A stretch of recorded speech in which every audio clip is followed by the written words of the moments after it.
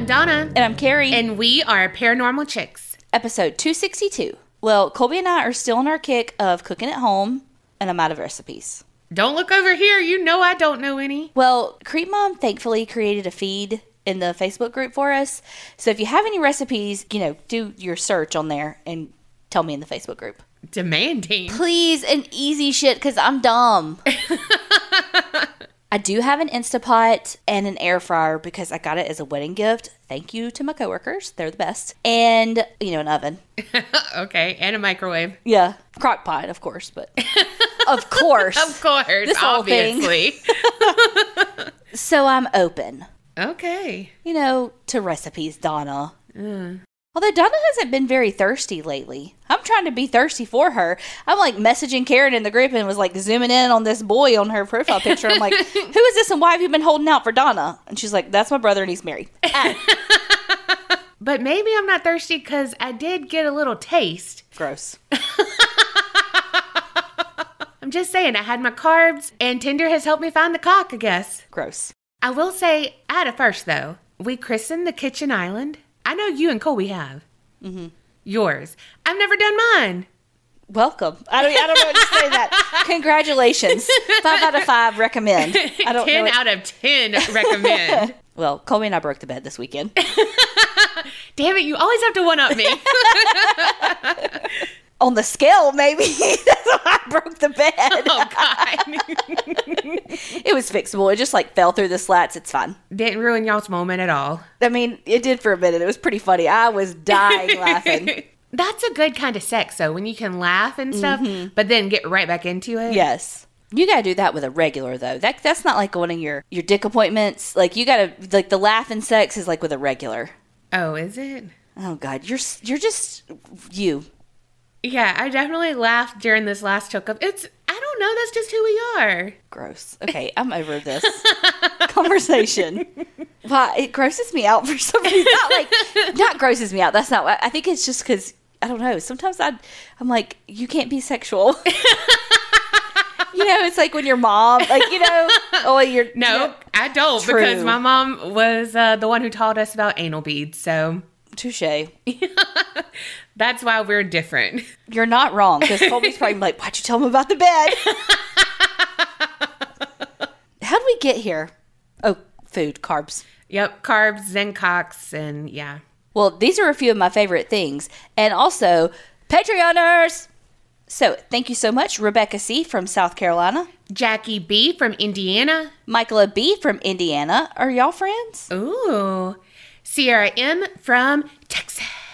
And Ann S. from we don't know. So if you want your stickers and your thank you letter, you gotta tell us where you're from. But if anybody else wants those stickers and that thank you letter and all the extra episodes a week these Patreoners are getting, head on over to patreon.com/the APC podcast.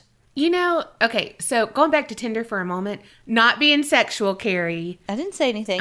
Your eyes said it all. But, when we were younger, we were ashamed of being so loud with our laughs and stuff. But then now with the podcast, y'all are like, oh my God, I love your laughs. But so many guys have been like, no, I love your laugh. And I'm like, really? I'm not too much? Again, if I'm too much, go find less. Yeah, 100%. But it's just wow, something that we were always very insecure about. Yeah. Yes, absolutely. I'm like, huh. Okay. Things do change with age and stuff. I don't know. Maybe we just embarrass those people so much. Yeah, because they were fuckers. Yeah. We've only embarrassed Colby once. And that was on the way back from the podcast festival last year. Yep.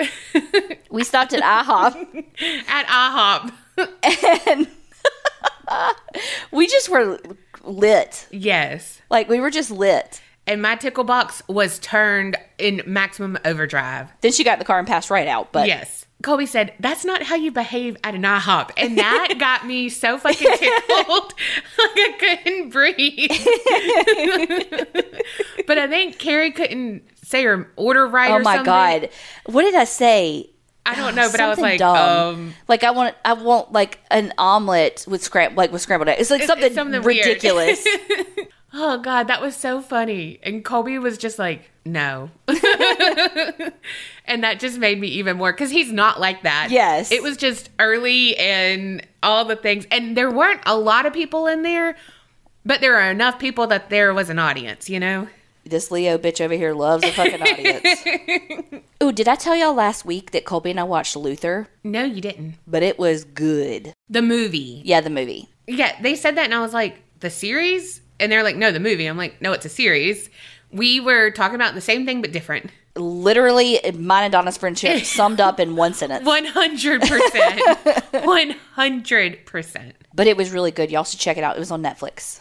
So next month, Colby is playing in this golf tournament. It's the Keith Melanson Memorial Golf Tournament. Dr. Melanson is a doctor that I worked with and worked with his sister, Julie Falla. Anyway, so it's this golf tournament to raise money for a scholarship in his name. Since we worked with him, the people at my work try to make a team. So Colby's playing with one of my coworkers and two of my coworkers' husbands. So they went and just played like a little practice round after work. They just played like 9 holes real quick. Of course, as soon as Colby got home, I'm like, tell me everything. Who rode in the carts with whom? Like, how'd you hit? How'd so-and-so hit? How did everybody do? Who did the best? Who did, Yeah, you want the play-by-play. Literally tell me everything, right? So in their little group text, one of the husbands was like, are y'all getting bombarded with questions like I am? And Chloe was like, yes. She was like, love you, tell me everything. Yes. And then the other coworker's husband was like, yes. Like, basically, she hadn't stopped asking me questions. But my actual coworker, whose wife doesn't work with us, he was like, she hasn't asked me anything. Oh. He's like, she doesn't care. But I'm like, it's because she's not the coworker, Yeah. Because today at work, I was like, so how'd it go? Yeah. Tell me everything. Also, some people just don't care about like the play-by-play like we do. Yes. Well, and then like, I'm a big girl, Colby a big guy. I'm like, okay, so who rode in the cart with you? Because that would be like a thing that would make me nervous would be, okay, well, if it's like, you got to put somebody small with me in the cart so we fit, so we don't touch weird, So we don't touch weird. Well, it's like a plane. I don't want to take my half out of the middle, so I got to make myself smaller in the plane seat, because I fly so often. Well, you don't make yourself smaller around me. Yeah, because I like to be on top of you. Yeah, you like to lean all over me. Yeah, that's different than somebody I barely know. Or a stranger on an airplane. True. And I mean, this isn't Southwest. You can't get 2 seats for one in a freaking golf cart. I don't know why, but I just pictured they had a 4-person golf cart. No. Where would you put your golf bags? You know what? Because I don't play golf. Oh, okay. Sing-songy that again. Golf. Golly, Gary, I don't play golf. I want to so bad play golf because I want to be good at it. I'll never be, even if I decide to play. 1, I'm a lefty, so I can't just be like, let me borrow these clubs. And 2, I have big boobs, so it's fucking hard to hit the ball with big boobs. Because they get in the way. You're supposed to keep your arms straight across your chest. Well, my boobs get in the way. So last night I was looking online. You have to put... Okay. So you have to put your arms on top of your boobs like this. I know y'all can't see me, but she can. And it's like the most awkward thing ever. That's awkward as fuck, right? Yeah. I want them to go beside. Like I'm trying to squeeze them together like lemons. Yeah, you want to make them look better. Yeah. Squeeze the cleavage, not smush them like a sports bra. I'm trying to get some in the woods. Oh.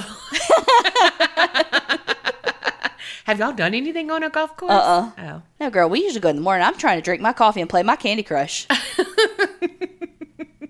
Carrie's birthday is coming up, and I'm like, what do you want to do? I don't know.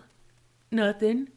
Me, my birthday is not coming up, and I'm like, this is what I want to do. I already have things planned. What the hell? Color me surprised. It has animals involved, too. Imagine that. But seriously, what do you want to do? All I want right now is a facial. I'm tired. Well, Colby can give that to you any night. No, not that kind of good kind. Both are good. What I want for my birthday, you can't give me. What's that? Debt free. Oh, no. No. I need debt free too. Taxes are a bitch. Yeah, let's not talk about that. I mean, let's just, have more debt. Come on. Let's talk about fun stuff. I don't know if you remember, but one time for your birthday, we did pictures of carbs and cocks or something for you. I don't know if you remember this, but I had a dill pickle chip bag and I put my different vibrators in it. Like, you sent me pictures of it? We put it on Facebook. I don't remember that. Really made an impact. That's funny because I was thinking about the first year we had birthdays and you got everybody to make those messages. Yeah. And I was like, how the fuck am I supposed to top that? You don't have to top it. Yes, I do. We ended up having to put a stop to this birthday special shit. I know. I can't. That stresses me out. I'm a last minute type of gal. Yes, you are. And you can't be last minute when you're trying to get people to do shit for you. But I tell you one thing I'm not going to be last minute on. Okay, actually I am. But signing up for BetterHelp. Because this episode is sponsored by BetterHelp. But seriously, you shouldn't wait to the last minute for your mental health because it sneaks up on you. It does. Because all of a sudden you've got some brain fog and you're exhausted and you're in a foul mood and you can't figure out why. Mostly because getting to know yourself is a lifelong process. Because we are always changing, hopefully for the better. And BetterHelp connects you with a licensed therapist who can help you through your journey of self-discovery or just trying to figure out life in general. Because sometimes you need a third party with no particular interest in the matter. That's right. I mean, times are changing. Like, actually, the time changed. But, like, spring is coming. And so when we have been in winter and all this, and you're like, oh, it's the weather that's making me feel this way. But then when it's spring and you're still feeling that way, it does something to you, too. And I'm like, oh, my God, no. I actually need to talk to someone about this because I shouldn't still be feeling so glum. Yes. Like the trees are getting blooms, everything's coming back to life, and I'm like, meh. Let me just stay inside. Yeah. It's time, girl. So seriously, if you're thinking about starting therapy, give BetterHelp a try. It's entirely online and designed to be convenient, flexible, and suited to your schedule. You fill out a brief questionnaire that helps you get matched with a licensed therapist. And one thing that I appreciate so much about BetterHelp is that let's just say that you're not jiving with that therapist. You can switch therapists at any time for no additional charge. And a lot of places won't let you do that. So that's really big for me because that is one thing that holds me back from starting therapy is I'm so scared that what if I don't have that connection with them or they don't get me or whatever. Well, with BetterHelp, you can switch at any time. And because it's online, you're not having to take off of work for long periods of time, go to a doctor's office, wait on your turn, be seen, then go back to work, clock back in, all of that. It's all online and super flexible to help match your schedule. So yeah, maybe it will be in the middle of a work day, but maybe you miss 45 minutes instead of 2 hours. Yeah. Or, I mean, I've been there where I don't want to brush my teeth. I don't want to put on a bra. It's where you don't feel like that's possible. Well, with BetterHelp, you don't have to do any of those things because it's online. So that breaks down that barrier right there. So whether you're wanting to find yourself, learn some coping mechanisms, or learn how to set boundaries, or anything in between, BetterHelp is for you. So go to betterhelp.com/APC to get 10% off your first month. That's BetterHelp, HELP.com/APC for 10% off your first month. It's time to put yourself first. Go to betterhelp.com/APC. Okay, so I'm kind of shaking things up a little bit, and I hope y'all enjoy this story. It's actually from the Let's Not Meet Reddit thread over 3 years ago. But I'm not just reading the story to you like we would if we were doing like a creepypasta. I'm putting my Donna spin on it. While I was reading it, it made my stomach hurt from anxiety. So I hope it does the same for y'all, but like in a good way. So there was this college freshman. He had just finished his first year of university and returned home for summer break. So let me just say, this takes place across the pond. I knew it when you said he went to university. Yes. I was like, ooh, they're British. Mm-hmm. So his family, it's not British, but it is over across the pond. And it's a small countryside in a town in France. Oh. It was pretty remote, and growing up, he loved being outdoors with his family, especially his dad. They would explore the woods that surrounded their property, and their special place was this lake. It was a man-made lake in the thick of the woods, and that's just where they would spend a lot of time. Well, when he was home that summer, he was like, you know what? I'm going to go back to my happy place. So he went down the path a little bit, and then there's this little grassy path that led to the river via following along a stream through the woods. What's the thing to grandmother's house? I was going to say that, over the river and through the woods. Yes. This boy loved the walk because it was calming. It was a pretty long trek, but he could just clear his head while he was out there. And even though they were in a remote area, he was never afraid of the woods because him and his dad had spent so much time there. It was almost like their private oasis because not a lot of people went there. It was mainly just their family. And he didn't always follow that path because he liked being in the thick of the woods. He liked his alone time. So sometimes he would veer off the path, but after a few turns here or there, he'd be back on direction to the stream, which flowed to the river and then to that lake. However nature works, I'm not sure. Anyway, he knew it was easy to get lost in these woods because it wasn't a straight shot anywhere. The trees were so dense, the terrain went up and down like a wavelength at times. Anyways, I had to set the scene, dense forest. He wanted to zen out in nature, and he knew the area like the back of his hand. So the first walk he went on that summer, he reached the stream about an hour later. He was there, dipping his hand in the water, letting the ripples mesmerize him, all the things outdoorsy people love.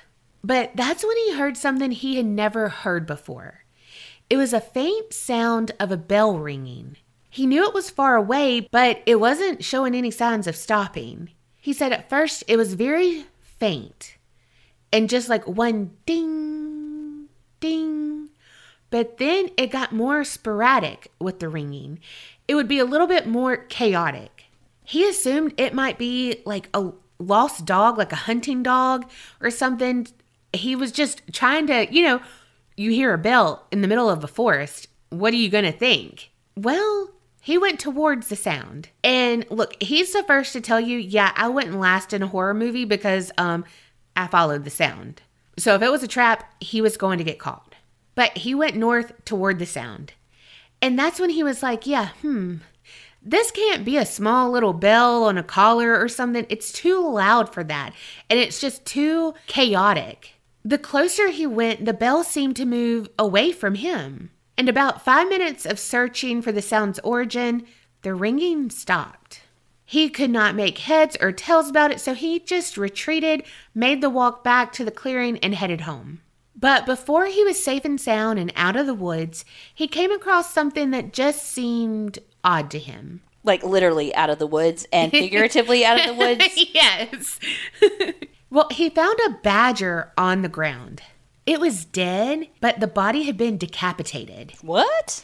Yeah, and it wasn't just like an animal had killed it and then the body had been scavenged or anything like that. No, this looked like a precise, sharp cut. Something, or rather someone, had done this with a knife. It's the woods, so is that bizarre that something would be scavenged in the woods? Not even like cut with a knife? Like no. It could have like come after them or whatever. Right. But I think the thing was with this is that it looked so clean. So it was more like it wasn't something in the heat of the moment. It was deliberate. But again, yeah, he was just like, oh, okay, this is kind of weird, but nothing too bad. And he even remarked about how it really didn't stink. So he had deduced that it hadn't been dead that long. Now, I will say he noted that there were maggots on the carcass, or it's not a carcass, but the body. I don't know. I was being fancy apparently. But he said he knew that happened quicker than one might think. And I'm like, I'm not one because I thought maggots took a longer time to do. So I don't know if he's right or I'm right. I don't know. Anyway, so he was like, well, the bell was basically following the stream. I was following the stream, and now I found this decapitated badger body. Like, it had to be killed after I had come through. So who else is in the woods? Was this what the bell was about? Was it something with this? He had so many questions, no answers, and he retreated home. A week later, he had already pushed that weird incident out of his mind, and he was bored, so the woods and lake seemed like the thing that would get him out of his funk. However, this second trek back to the river would ultimately be his last. He left home later than normal. It was around 6 p.m. So he was like, okay, the sun is going to set at 9 p.m. Look, times are different. I was like, I don't know. Sunsets at 9 p.m. Maybe it's because it's across the pond. Like, I have no idea. I was like, that seems weird. But again, I'm not an outdoorsy person. I'm like, dead of summer here. Sunset sets at the latest at like 7:30, right? Yeah, that's what I thought too. Okay. This is what he said. Maybe 3 years ago it was different. It's global warming. It probably really is something with like where they are on the earth, though. Yeah, who knows? But he was like, you know what? I have time for a quick walk just to, again, get out of my funk. About an hour later, he had made it to the stream and then to the river. But he was like, yeah, I need to go. It started to rain. And he knew it was going to get dark soon. And even though he knew the woods so well, those two things would definitely impede his navigation skills. And also, I felt very Eagle Scout typing that out. I was like, I don't know if this even makes sense, but I'm typing it out. It sounds good. Well, he wasn't running because, yeah, it was sprinkling and stuff, but he was just, like just kind of briskly walking. He said he can still hear how loud the rain in the trees was and how it just echoed all around him because it picked up, just like when you're out somewhere and you're like, oh, it's just a light rain. And then it's like the bottom drops out. So he picked up his speed a little more and he had his head down, just trying to make it back home as quickly as he could. And that's when he ran into something. Before he could even comprehend what he ran into, the smell smacked him upside the head. It made him dry heave, and that's when his eyes fell onto what was causing the odor. It was the body of that badger that had been decapitated. It was hanging up.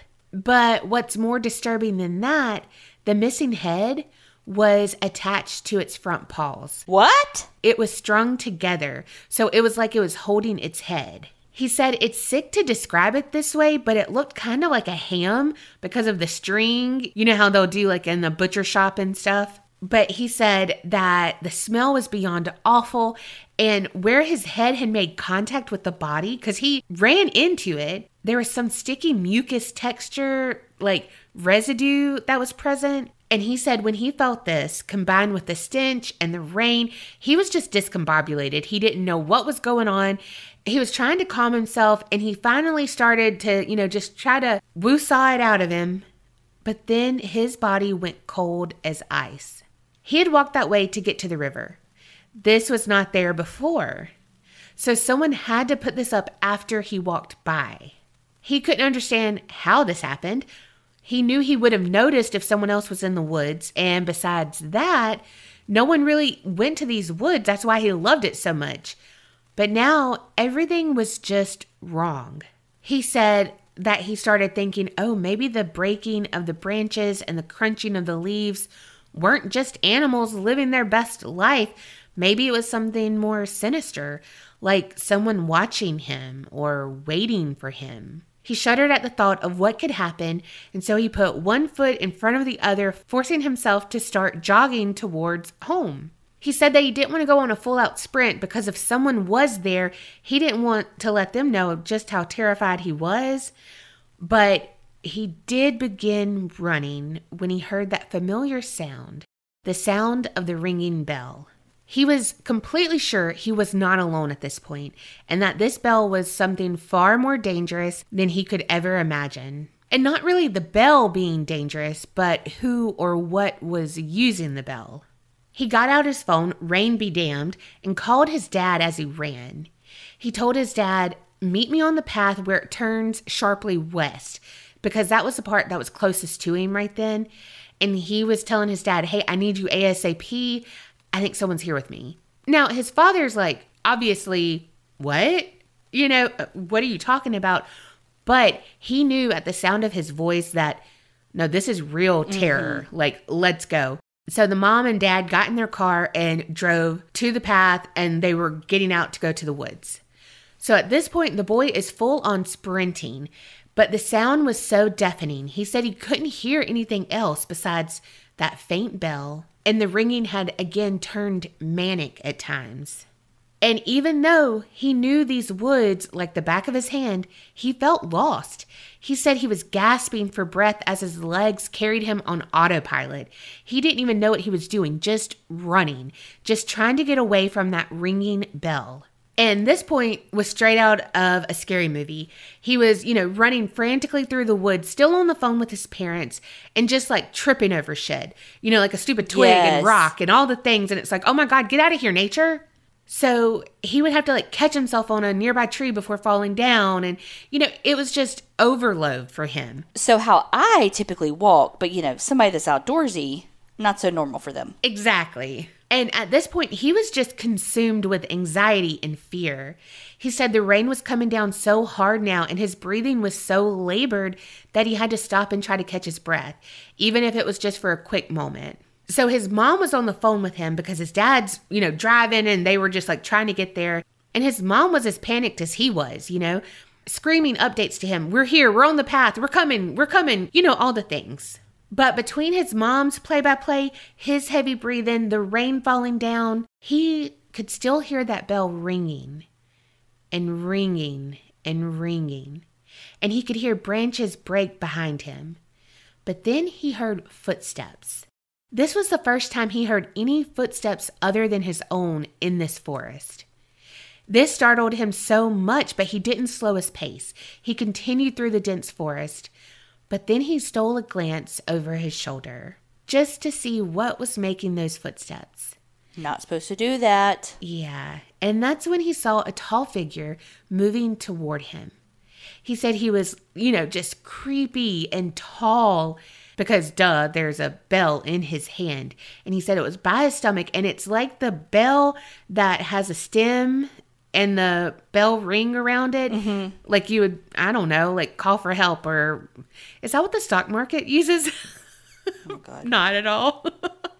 But you know what I'm talking about. Mm-hmm. Do you know what you're talking about? No. He was holding this creepy figure, and with every step that the creepy figure took, the bell would ring.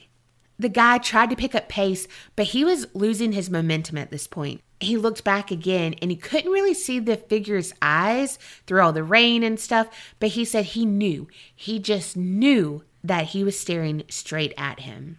The boy mustered up every ounce of courage and agility he had, and he bolted forward, hopefully towards his dad. He said he could hear the bell ringing, and with each frantic ding, he knew that the figure was taking a step closer and closer toward him. Step. Ring, step, ring. So he just wanted to let whoever that was know he was getting help. So he lied a bit and he yelled out, "I'm on the phone with the police. They're here on the path." And then a moment later he shouted, "Yes, Dad, I can see you. I'm here." And he screamed it out like he was so sure of himself, even though he was dying inside, wishing he knew his dad was close. Please let him be close. Please let him hear my voice. And through all of this, he had dropped his pack that he carried with him. He didn't care. He just wanted safety. He wanted his parents. He wanted to be away from that figure with the bell. His legs were still moving by themselves, and all he could hear was the rain, the crunching of leaves underfoot, his heartbeat in his ears, and that ringing of that bell. This boy felt like he was going to die in the woods. The man with the bell was going to catch him because he could just feel his body starting to want to give out. But just then, something broke through all the noise. It was his dad. He was yelling for his son, and he was so close. The son did not stop running until he basically ran into his father because he lunged toward him. The boy said he would have thought his imagination was in overdrive. Maybe he had just made this all up. It was just a weird coincidence. He had been in a funk before, all this.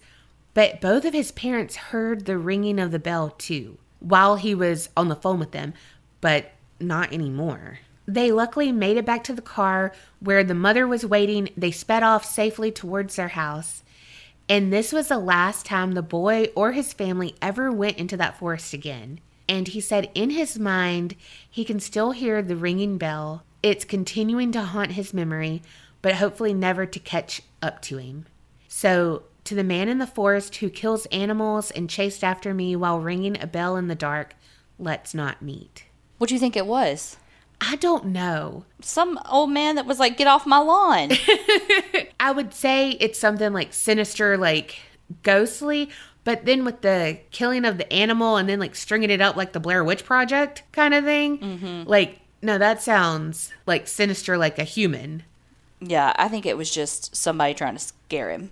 Yeah. Because they might have been doing something illegal or whatever.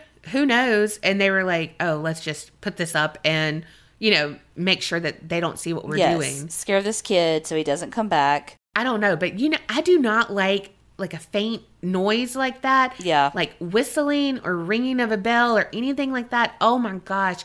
Because I can't really tell where it's coming from. Just that it's getting closer and closer and closer. But like him running through the woods, hearing it getting closer, like hearing the footsteps, the rain beating down on him tripping up. Like my anxiety was through the roof. Yes. I mean, obviously I knew he made it out because it's Let's Not Meet, but I don't like it. But I really do feel like it was somebody being territorial or just trying to scare him, period. Yeah. Or, like you said, doing some shady shit, ergo being territorial because they don't want him to know, like, what they were doing. Right. Because he's been gone to school this whole time. Right. So if no one else was in those woods, they were like, ooh, perfect. And then here comes this kid. But, that story kind of made me think about that one I had covered about the stairs in the woods that lead to nowhere. Yeah.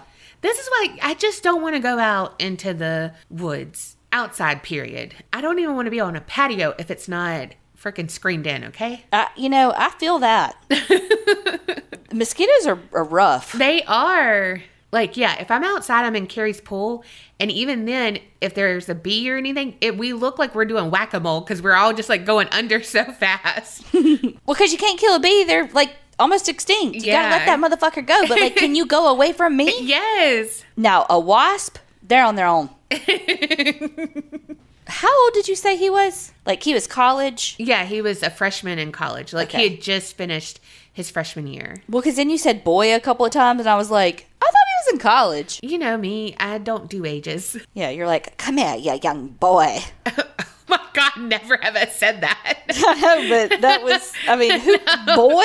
I'm legit thinking he's 10. And I was like, I'm pretty sure she said he was in college. I remember walking across USM when I was a freshman and being like, I go here. Mm-hmm. I go to college here. I remember listening to that song from the Lizzie McGuire soundtrack that you made me, and just that one song on it. And now if I hear it, it makes my stomach hurt from the anxiety. Oh, gosh, yeah. I had a really terrible... She wasn't terrible. She just was into what she was into, and I think she wanted more people in her class. But she was my academic advisor, but she was also, like, on the board of the history department, which is what my major was. And she was a medieval Christianity professor. And we were like going over what I wanted to take and, whatever. And she was like, oh yeah, this class, blah, blah, blah. And I was like, okay, like, sure. It was a senior level class and I was a freshman and I had just turned 18 when I started college. Yeah, I had just turned 18. Like a week or two ahead. Yeah. And I came in there and I really was like the Elle Woods of that fucking because they were all seniors. They're all just like, let's just get this shit over with. And I'm like, have my fresh notebook. I have pens. I have highlighters. I still don't understand why she would have put you in that class. I'm telling you, she just wanted more people in that damn class. True. But like, who do you complain to when she's like your academic advisor? She's on the board. She's all like, huh. I know that was my thing in grad school. It's like, okay, you have these checks and balances in place for classes. So if you have an issue with the professor or whatever, you're supposed to be able to go to your advisor. But when your advisor is one of those teachers, it's hard. Like, you have no recourse. I'm glad I had her because one time, like, seriously, I was just one of those people who in high school, I really didn't have to work hard. And then I got to college and I still didn't work hard, but I should have. But I remember getting my first paper back from her and like I could write a paper. You know what I mean? Like I was like, oh yeah, I got this. And it had like, come see me. And I was like, oh fuck, what the fuck? And she was like, do you know what plagiarism is? And I was like, oh, what? Like, yeah, I know what that is. I didn't do that. But she's like, okay, so it's not just reiterating it into your own words. You have to give the sources and stuff. And I was like, oh. Because in high school, that's what we did. Yeah. And like, I'm so glad I had her that first semester. So I'd never made that mistake again. And she was like, this girl is fucking, what do they call it? Wet behind the ears still. Like, yeah. Like you literally could have like gotten kicked out of the university. Yeah. For that. Yeah. And like had no idea I'm like, thanks, high school. Thanks. I also had different color printer paper. And in my English, like 101 class, we had to do like rough drafts, and people, like, we had to get in a group of 4 and like give it to people, and they had to like correct it or whatever. And I had a color for each person. And the professor, he was, like a teacher. What do you call it? A student teacher kind of thing? He was a grad student. Yeah, that. Wow. He was like, Donna, can you just do it on white paper next time? I also made his life a living hell. You did. And then we took him together the next semester for English 102. Yes. He's like, oh, fuck. Like, pretty much verbatim what he said when Donna walked in the room. And then it was both of us. Yes. He didn't know what he was getting into. He also worked at, it wasn't GameStop, but it was in the mall. And you could, like, EB Electronics or something. That's where he worked. Oh, God. I would go in there, too, and be like, what up? God, he was like, or he had a crush on you. Oh, no. Wait, is he single? You could, like, what's up? I'm pretty sure he has a voodoo doll with my face on it. That's probably what the fuck is wrong with us. I know. Okay, so my story this week is a recommendation from Cassie R. Okay, picture it. Cleveland, Ohio. We meet Reginald and Beverly. They meet in school and fall in love.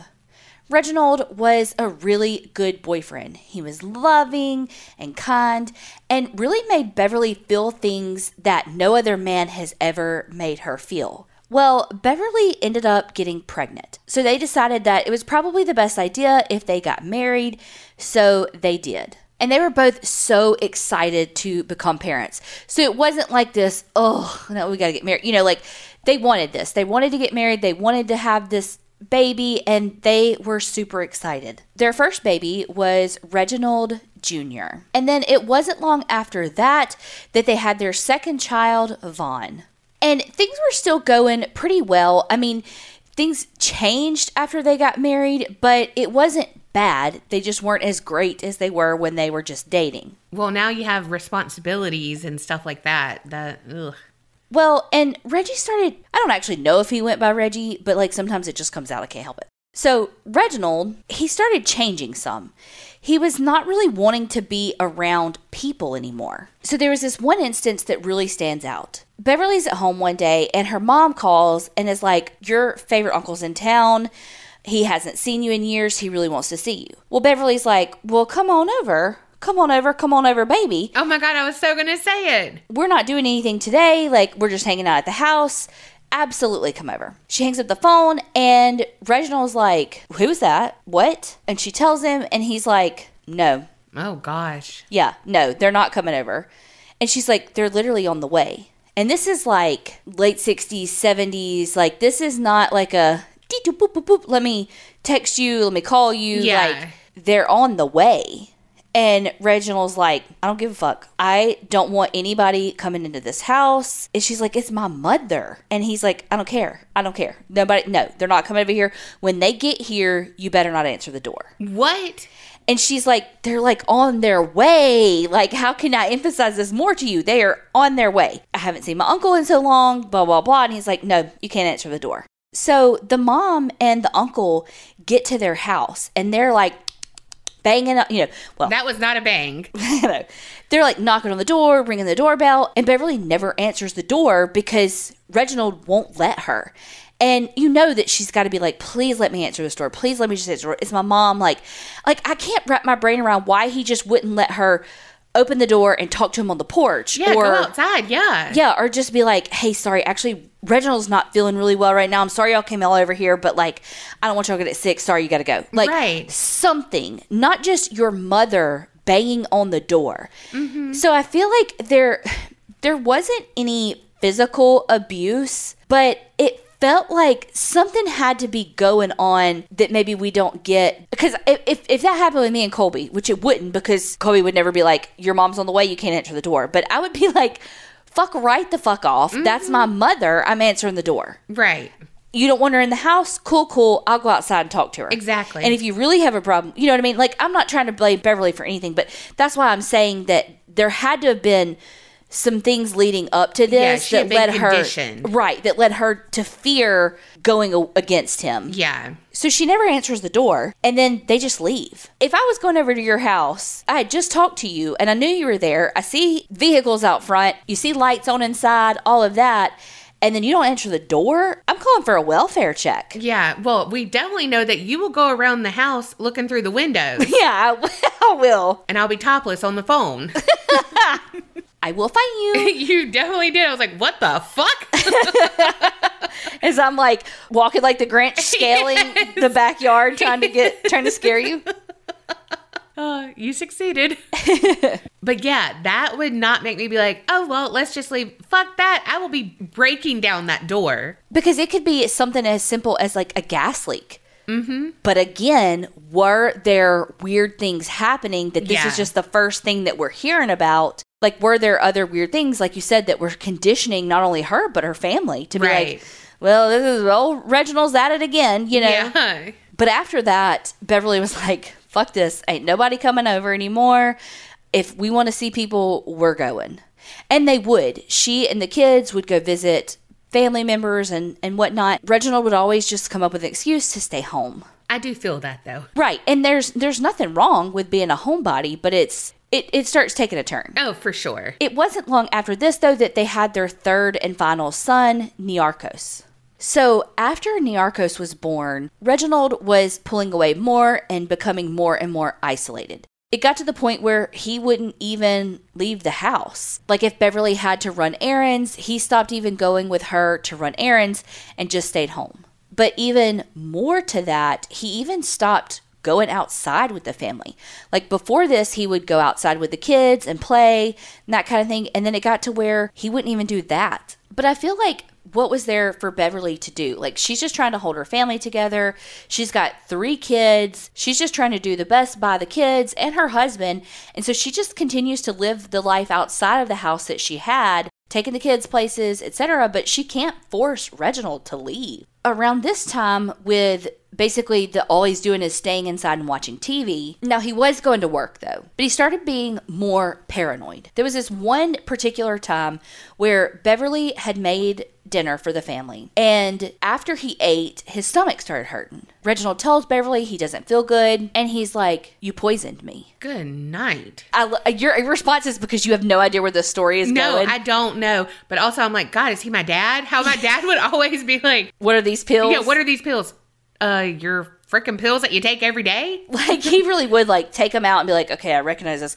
Why is this pill different? And you're like, because they upped your dose. Or whatever, you know, they're like, do you want to see the bottle? Oh, my God. So that's why I was like, ugh.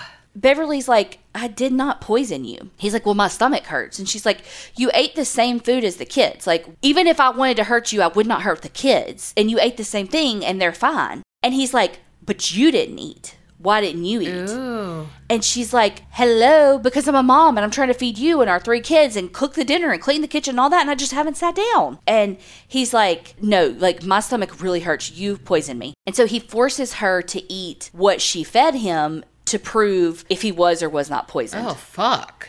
Well, he wasn't, because she did not fucking poison him. He continued to be like, my stomach really hurts, my stomach. And she's like, wait, you actually do look pretty bad. I'm taking you to the emergency room. She took him to the emergency room, and it turned out he had appendicitis.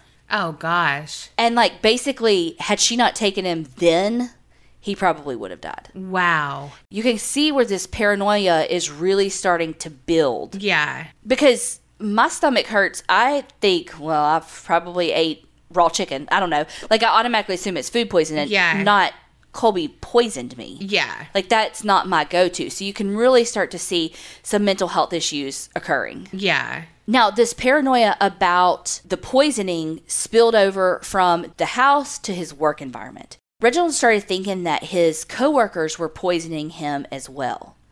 And eventually it got to the point where the paranoia was too much and he quit his job. So now you've got Beverly basically being a single mom at this point, because Reginald is not going anywhere. He's not, you know, he does help a little bit with the homework and stuff, but he's not doing anything around the house. And she's working to support them all financially. So she's really carrying the physical and mental load of this house. Yeah. Now, the kids were allowed to have friends over, which I thought was weird. I don't know if, like, in that moment with her mom and the cousin coming, or uncle coming over, that he was maybe just not in a good spot. Mm-hmm. And so he flipped, and then she was like, we're just not doing this again. Mm-hmm. Or if maybe he just was like, okay, kids are different. I don't know. Yeah. But, like, at this point, too, though, there was a bit of an age difference between the two older boys and the youngest. The two oldest boys were about 2 years apart, and think, like, teenage, preteen, and then Niarchos was 6 years younger than them, you know?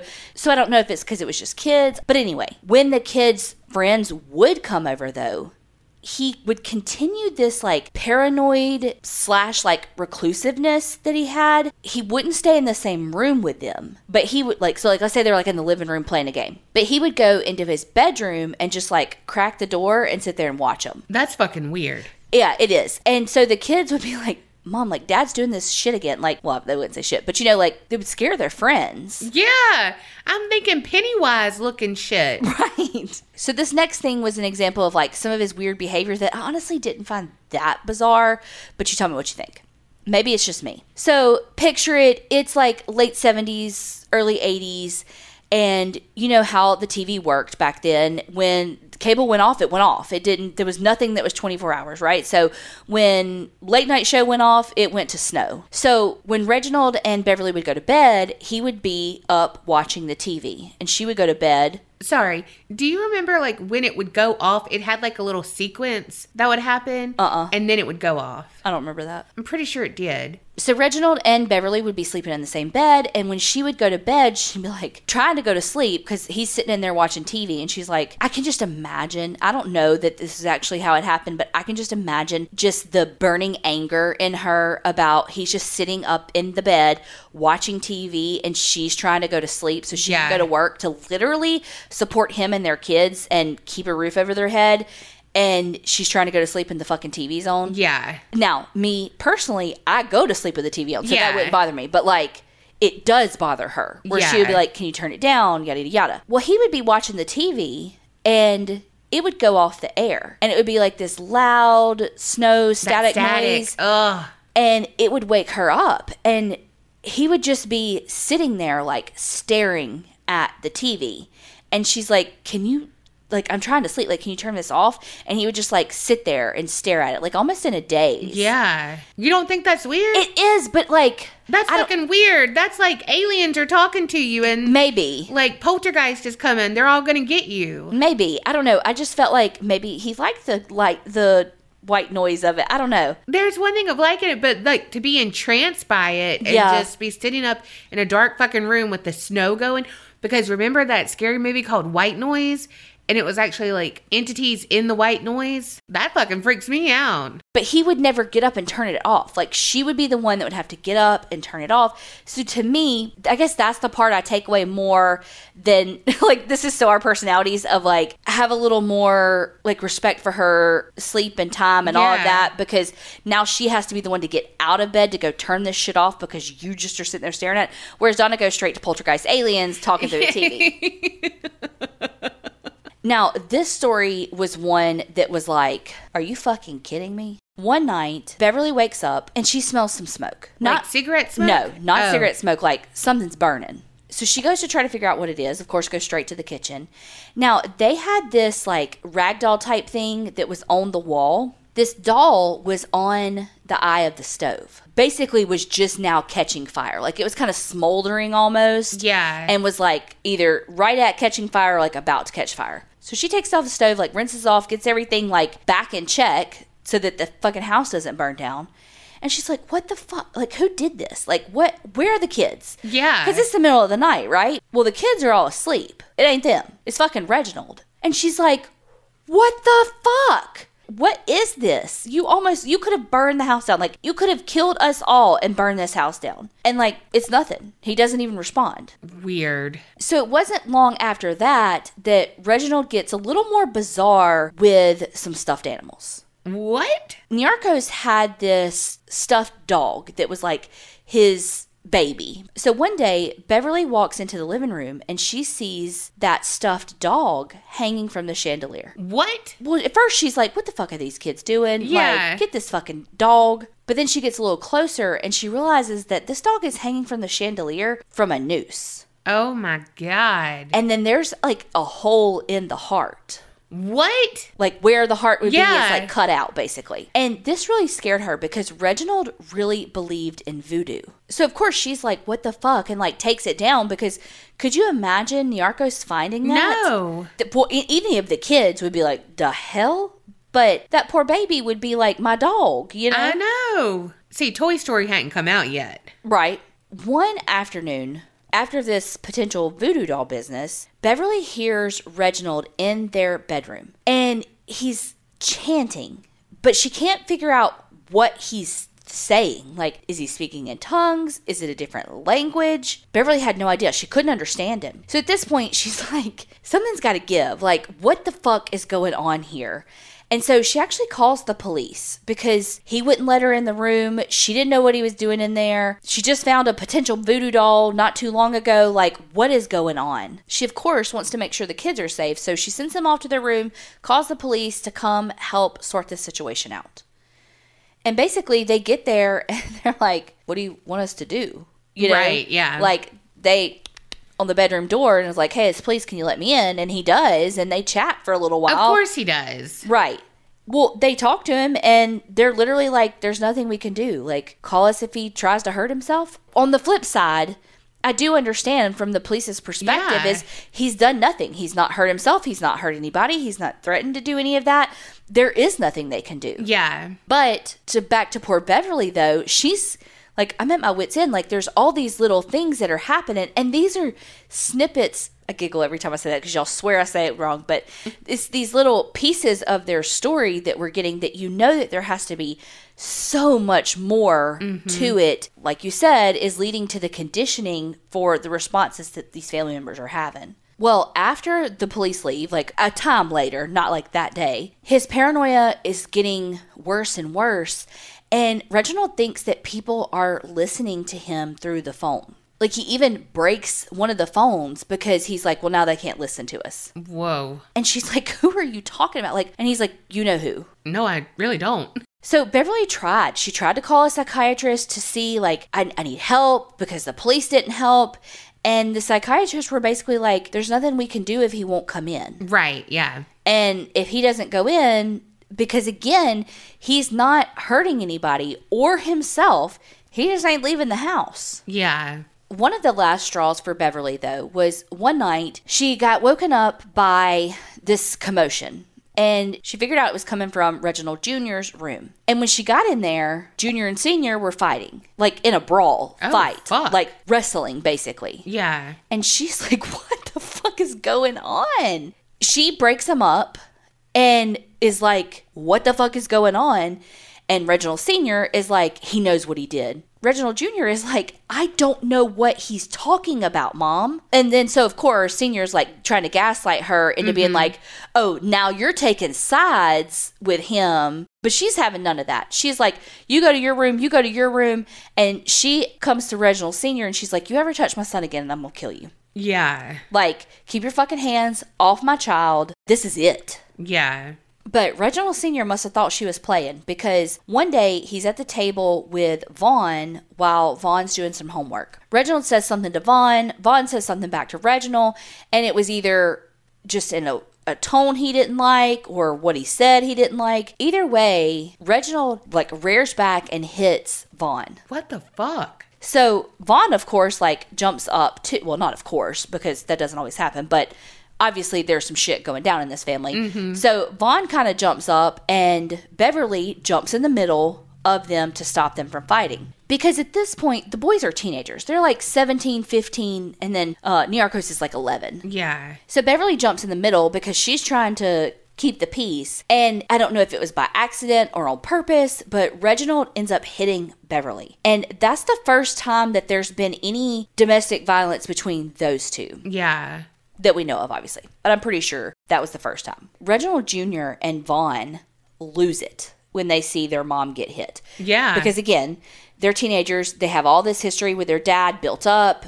And they jump on him. They eventually get Reginald Sr. off Beverly. And Reginald Sr. loses it. And he tells the kids, that they're dead meat. Which, while it's serious, is the most 80s thing he could possibly say. Yes. So at this point, Beverly is like, fuck, I want a divorce. She's like, here's some money, get the fuck out. Yeah. Because, like, where was he going to go? He had no money. He had, Yeah. And he was like, no, he wouldn't leave. Fuck. Like, because all of this, he's volatile. Like, she did not know what was going to happen between him and the kids. So she told the kids, do not come home if I'm not home. You get out of school, find some shit to do until I get off work, and you don't go into that house with him without me there. So Beverly eventually files for divorce. Reginald is served with the papers. But he didn't really react after he got the papers, so she's like, okay, this is good. Well, on Saturday, March 6, 1982, Beverly had to go to work. After she got off work, she had some errands to run, but like something just, that gut instinct was like, you need to go home. So she gets home just before 4 p.m.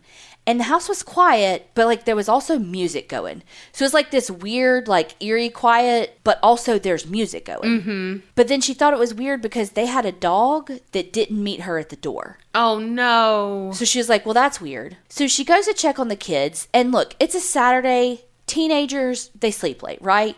But she's like, it's like 4:45. Like, it's before 4, but like it's late in the day. Like, Get your sleepy heads up. Like, what are y'all doing? Get your sleepy heads up.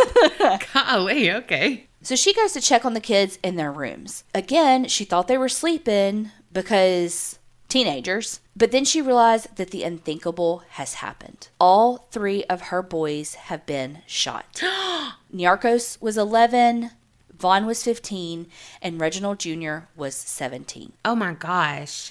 Can you imagine finding your children dead? There's an interview with her. Spoiler alert, this was on Evil Lives Here, Season 4, Episode 5. This is very graphic, so skip forward if you need to. She literally talks about how uncovering, I think it was Nyarkos, and seeing his brains.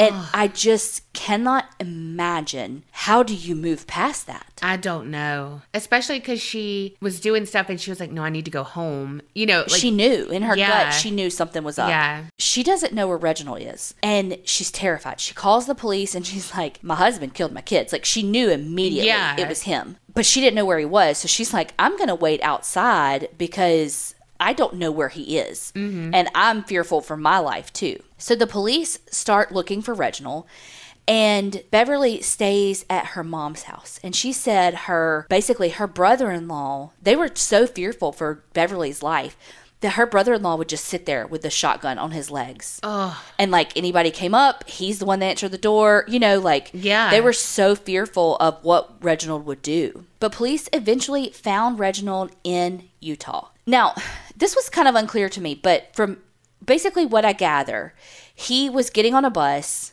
or at this point I think getting off a bus. Either way, a bus. And he had 2 baggage claim tickets to get 2 different bags, but he only got one because he was going to ditch the other one, and the other one had the gun in it. Oh. And I want to say there was, I don't know, I think there may have been some other stuff in there, but basically it had the gun in it. So he was arrested, of course, and Reginald waived his right to a jury trial, which meant that his trial was in front of a 3-judge panel. Reginald was found guilty and was sentenced to death in June of 1984. Now, there, of course, the death penalty case, there's tons of appeals, and a lot of the stuff still talks about his mental illness and like he shouldn't be sentenced to the death penalty because he actually was diagnosed with paranoid schizophrenia. For me, there was so much evidence that suggested premeditation. The gun that he had bought like a week before he killed them, and like took a cash advance on a credit card to buy the gun, and then waited until Beverly had to go to work and turned the music up loud to like cover the sounds of the gunshots. Yeah. So for me, he knew what he was doing. There was planning involved. This was not just a delusion or a paranoia that caused like a split-second decision. He was getting prepared for this. But couldn't you say because of his delusion and his paranoia, that's why he was prepared? I don't think so, because Beverly really thinks that it was payback for her filing for divorce because it happened like right after he got served the papers. Yeah. And so I think it was one of those like they can't leave me things. And Reginald never says why he killed the boys. Like, he changes his story a couple of times. Like, one time he says that the police did it. One time he says that Beverly did it. And I feel like when you have something like a true delusion happening where they think, like, my kids are going to burn in hell if I don't kill them right now. Right. Or like when you really have that postpartum psychosis, like, and y'all correct me if I'm wrong, but I feel like they tell the reason. Like, if it's truly part of the delusion or whatever, like, because they truly believe that. Right. There's a reason. And Reginald didn't have that. He was, like, he wouldn't say, then would, like, change his reasoning and all of this. Like, it was just, I just don't buy it. Yeah. So, Reginald was on death row for almost 30 years. Wow. Before he was finally executed. Wow. Okay. I know that this is, has nothing to do with anything, but I really like to know people's last meals. Mm-hmm. You want to know what he had? Mm-hmm. Okay, so he had lasagna, garlic bread, chocolate cake, Moose Tracks ice cream, caramel candies, beef jerky, cashews, almonds, and root beer. That sounds good besides the lasagna. I don't think many of those would be my last meal. No, what would yours be? Definitely a Dr. Pepper. Not a root beer. I can't stand root beer. And then, like, beef jerky, that shit be all up in my teeth. I'd probably, like, return as a ghost, like, trying to get the beef jerky out of my teeth. Mine would be breakfast for dinner. Like, good pancakes, bacon. I honestly don't know. I don't know that I would be able to eat it. Like, I think I would be too much of a ball of nerves that I wouldn't be able to. Well, I eat when I'm nervous, too, so my stomach would hurt, but I would eat it. Yeah. I honestly don't know that I would be able to. So when Reginald was executed, you know, they always say, like, do you have any final words? Yeah. And he said, nope.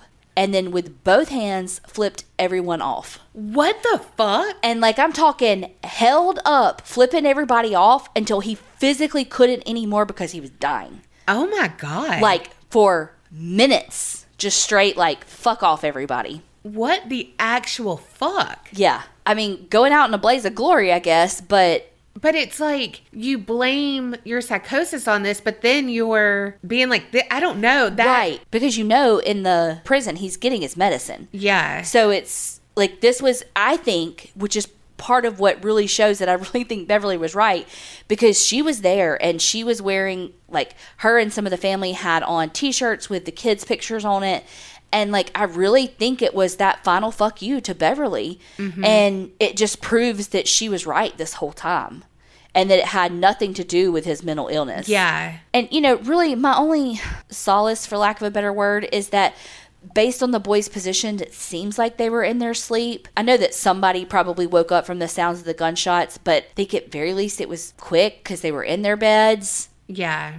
I did find a couple articles that talked about how Beverly did start dating somebody in 1983. They were together for 34 years before he passed away. Gosh. And that the man that she ended up dating after that had 3 sons as well. That they're all, like, still a part of her life. But nobody really knows where she lives, and nobody knew that man's name, and that's how she wants to keep it. But by all accounts, she's, I mean, living the best life that she can, given all that she went through. Yeah. Somewhere. Oh my gosh. She, in that episode of Evil Lives Here, was remarkably strong. Like, I don't know how she got through some of the words that she got through and didn't cry. Yeah. I don't want this to sound like hoity-toity, like it's probably about to sound, but, like, when our local news interviewed me about the wedding and my dad dying and having the wedding at the hospice house and all, that was so hard to get through because you have to talk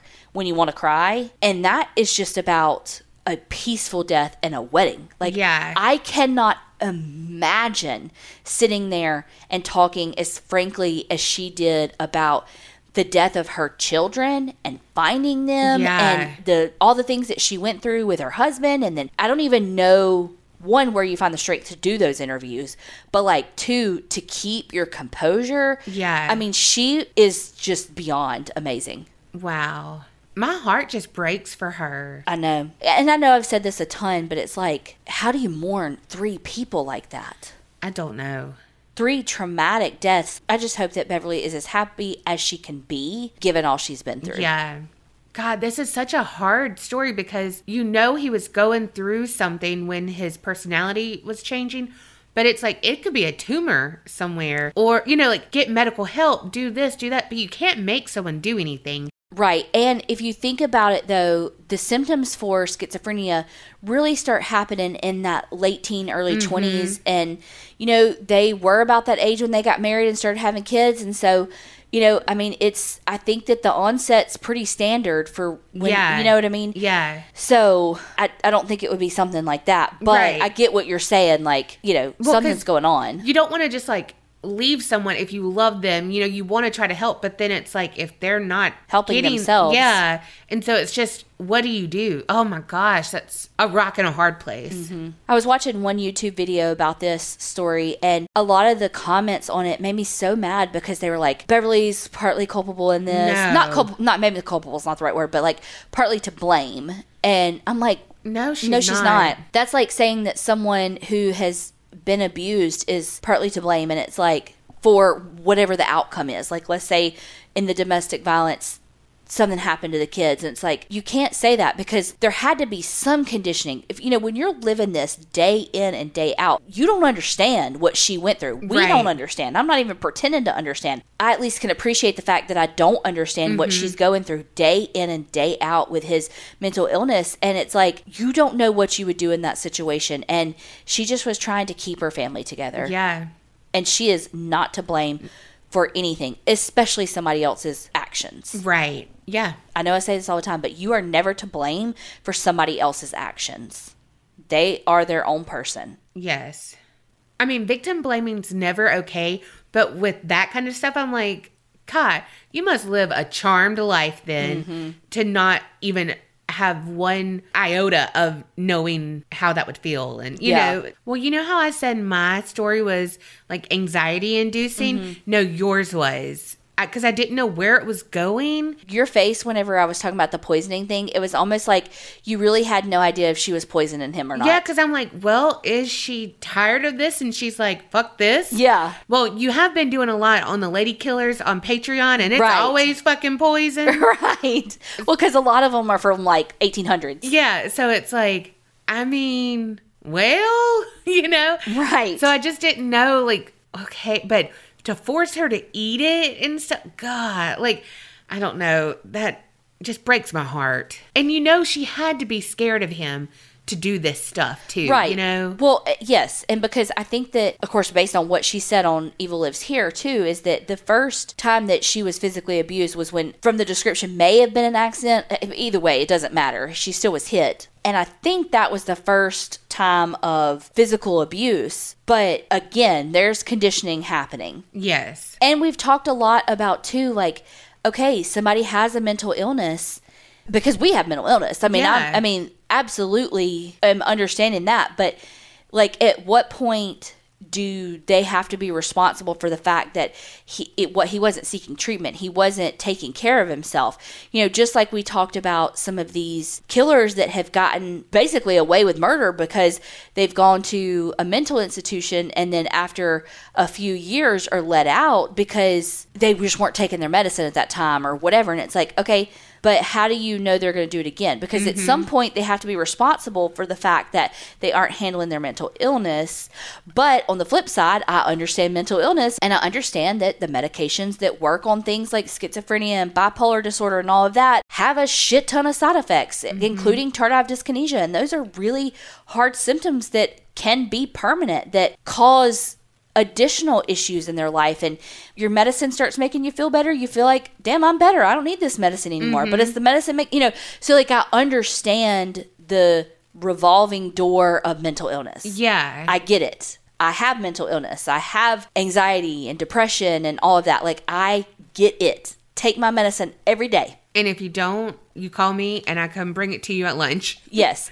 But it's even to the point now with my Effexor, if I sleep too late, it affects me the whole day. If I sleep too late and I don't take it before, it used to be 9, now it's damn 8:30. I will be first in rage. I will be, everything will piss me off, and then 2 hours later, everything will make me cry. I have to take my medicine, or it has a negative effect. That kind of keeps me on track with my medicine. But again, I understand stuff like with bipolar disorder and all of that. You feel better and you're like, okay, I don't need my medicine anymore. Mm-hmm. But those are not medications that you can just stop. That has consequences. You have to be weaned off those types of medicines. Yeah, it's so fucking hard. But not anyone's fault but Reginald's. Well, y'all let us know what y'all think about both of these stories, and I don't know, and take us some good deep cleansing breaths or something, because these stories had our anxiety up. They really did. I want chocolate now. Whatever your medicine of choice is, I'll stick with my Buse bar. Just kidding. It's because we finished the chocolate after dinner here. Thank y'all so much for listening and supporting us. Don't forget to like, subscribe, review, and all the things. And remember, Creep it real and don't get scared.